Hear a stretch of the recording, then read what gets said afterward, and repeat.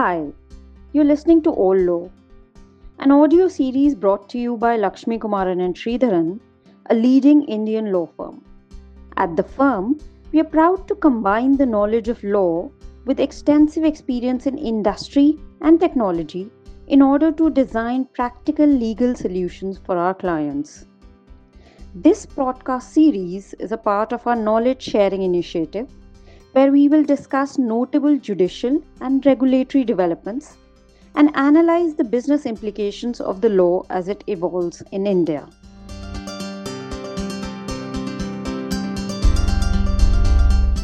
This podcast focuses on Budget 2022, impact of proposed GST amendments on credit availment.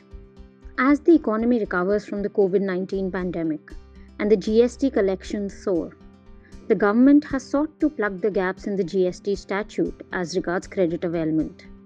At the time of its enactment, the CGST Act envisioned an interactive return system, wherein the details of the invoices would be communicated to the recipients in real time, and the latter could accept, delete, or modify the same.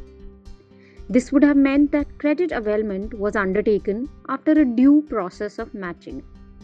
It would have also meant that the recipient had the opportunity to highlight within the GSTN system when a supplier has failed to report an invoice or reported an incorrect invoice.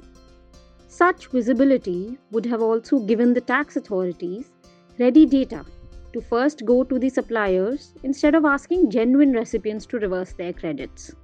However, technological limitations did not allow for this interactive system to be implemented, and its provisions continued to sit in the statute book, while the hopes for implementation of such system dwindled with each passing year.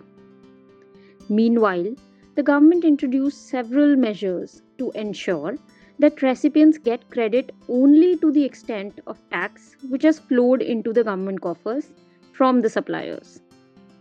These measures were implemented by way of insertion of rules such as Rule 36(4) of the CGST rule, along with statements such as GSTR 2A, GSTR 2B.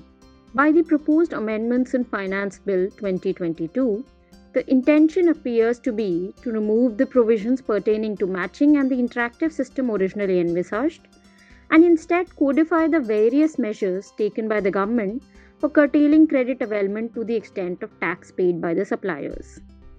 The Finance Bill 2022 seeks to insert a condition as Clause BA under Section 16(2) of the CGST Act, requiring that credit can be availed only if such credit has not been restricted under Section 38 of the CGST Act.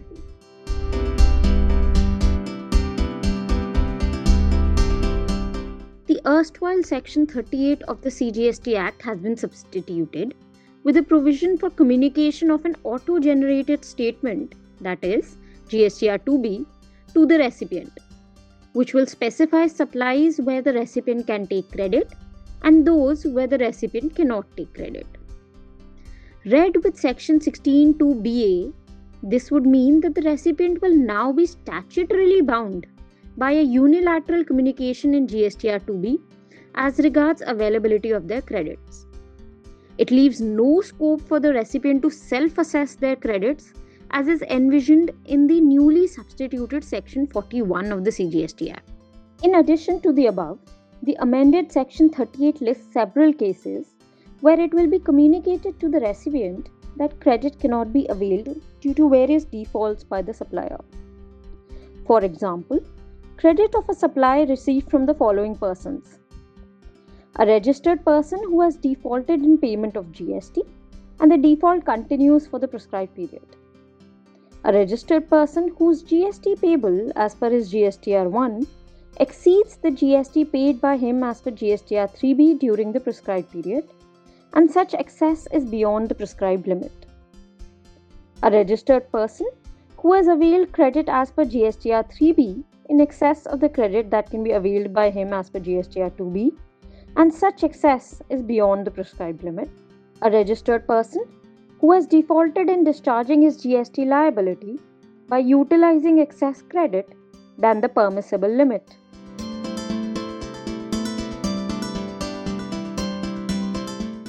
These provisions essentially enforce a moral policing system, where the recipients have to constantly monitor their suppliers' compliances to ensure their credits, instead of the authorities pursuing defaulting suppliers. Moreover, the defaults mentioned in the proposed change are no longer limited to non-payment of tax liability or non-declaration of supplies in GST R1 by the supplier, but they also include excess availment of credit by the supplier or payment of tax liability by the supplier using credits beyond the permissible limit. Notably, the amending provisions seek to restrict credit on defaults of the supplier which do not even have a direct nexus with the supply received. This means that post-amendment, the recipient could be denied credit on factors beyond their control and for which they have no visibility. In absence of this visibility, it begs the question whether recipients can now rely on declarations from the suppliers as was being done so far. In the past, there has been sustained jurisprudence where courts have held that the tax authorities are to pursue the defaulting sellers and not the bona fide recipients. For instance, in the case of Arise India, the Supreme Court upheld the Delhi High Court's decision to hold a similar restriction under Delhi VAT Act unconstitutional. Even under the GST regime, the Calcutta High Court in the case of LGW Industries Limited held that the benefit of credit should be given to genuine recipients having valid documents.